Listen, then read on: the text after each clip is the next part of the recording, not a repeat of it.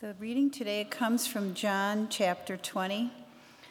When it was evening on that day, the first day of the week, and the doors of the house where the disciples had met were locked in fear for the Jews, Jesus came and stood among them and said, "Peace be with you." After he said this, he showed them his hands and his side. Then the disciples rejoiced when they saw the Lord. Jesus said to them again, "Peace be with you. As the Father has sent me, so I send you." When he had said this, he breathed on them and said to them, "Receive the Holy Spirit. If you forgive the sins of any, they are forgiven them. If you retain the sins of any, they are retained." But Thomas, who was called the twin, one of the 12, was not with them when Jesus came. So the other disciples told him, "We have seen the Lord." But he said to them, "Unless I see the mark of the nails in his hands, and put my finger in the mark of the nails and my hand in his side, I will not believe." A week later, his disciples were again in the house, and Thomas was with them. Although the doors were shut, Jesus came and stood among them and said, "Peace be with you." Then he said to Thomas, "Put your finger here and see my hands. Reach out your hand and put it in my side. Do not doubt, but believe." Thomas answered him, "My Lord and my God." Jesus said to him, "Have you believed because you have seen me? Blessed are those who have not seen and yet have come to believe." Now Jesus did many other signs in the presence of his disciples, which are not written in this book. But these are written so that you may come to believe that Jesus is the Messiah, the Son of God, and that through believing you may have life in his name. The Gospel of the Lord. Thanks, Marilyn.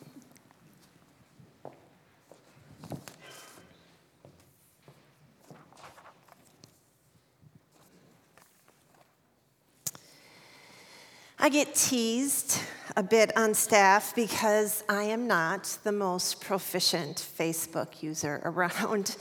For example, I inadvertently tagged Pete Erickson, our director of faith formation, on a photo of this Mother's Day tea in the infant room of the Mount Olivet Child Learning Center. So here's a picture of these young moms with babies, and I accidentally tagged Pete Erickson in the photo.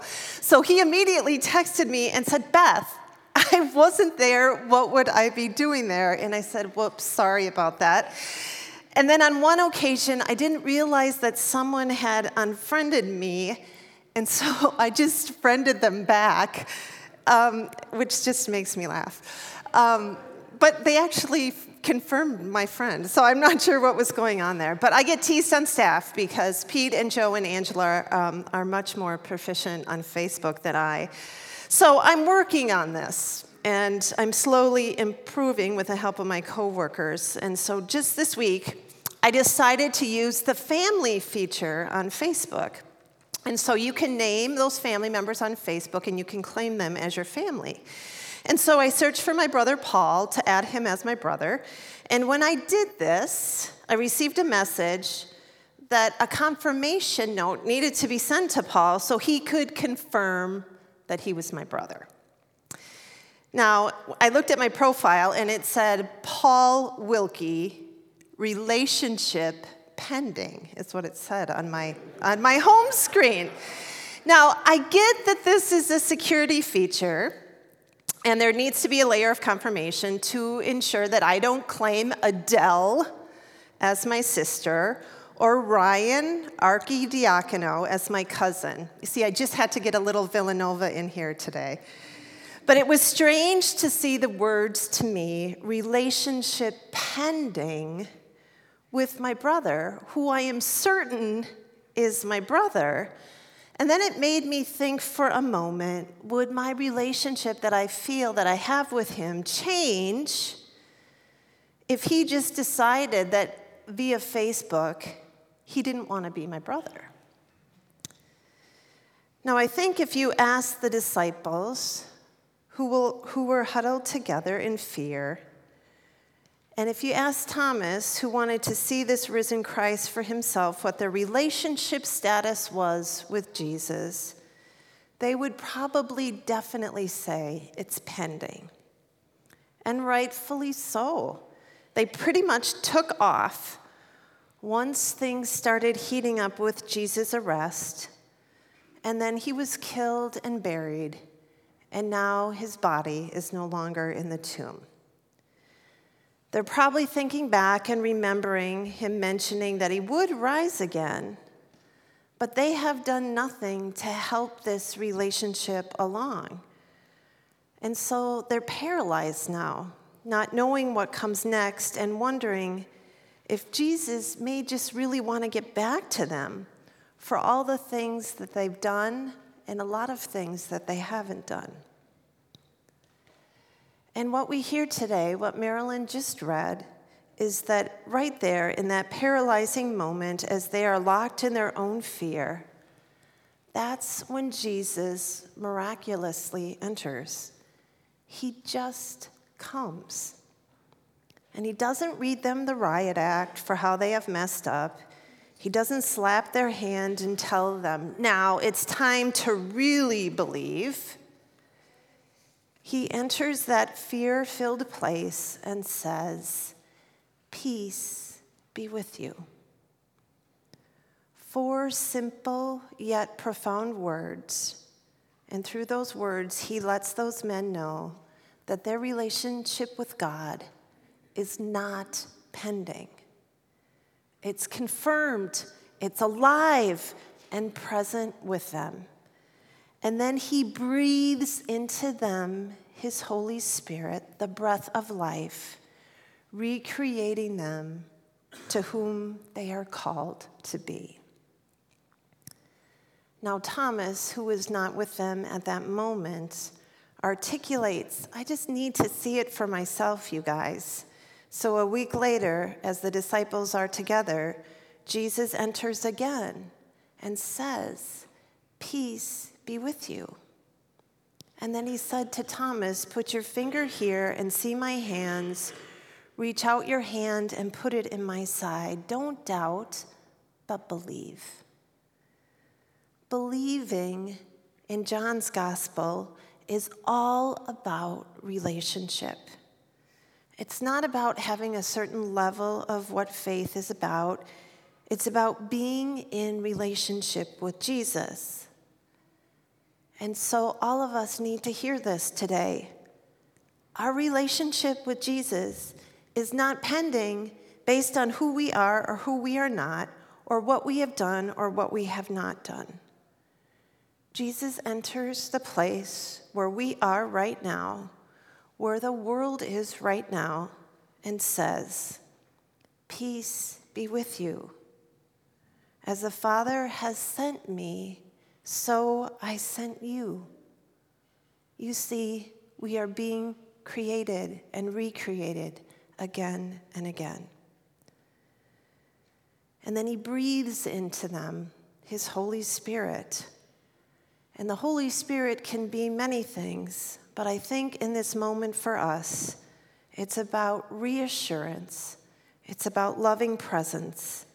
It's about clarity that God is indeed with us, in relationship with us, and leading us forward. Now, these weeks after Easter are always an interesting time.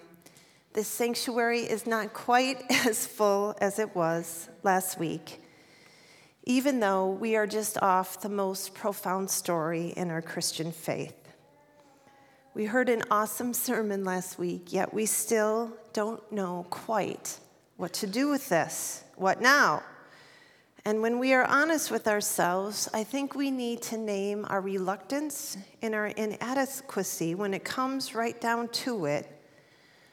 Even if we hear this Easter story, we really don't expect that God would be interested in coming in with and under the complicated mess of our own lives. Pat Kiefert, who's a theologian and who has been with us often at Mount Olivet, says it so well. We believe like Christians, but we live like atheists. We resign to the fact that death is it, that our lives can only go so far, that the tomb is sealed, and that when we mess up or we're in need of something in a time of suffering, then that's just where we stay.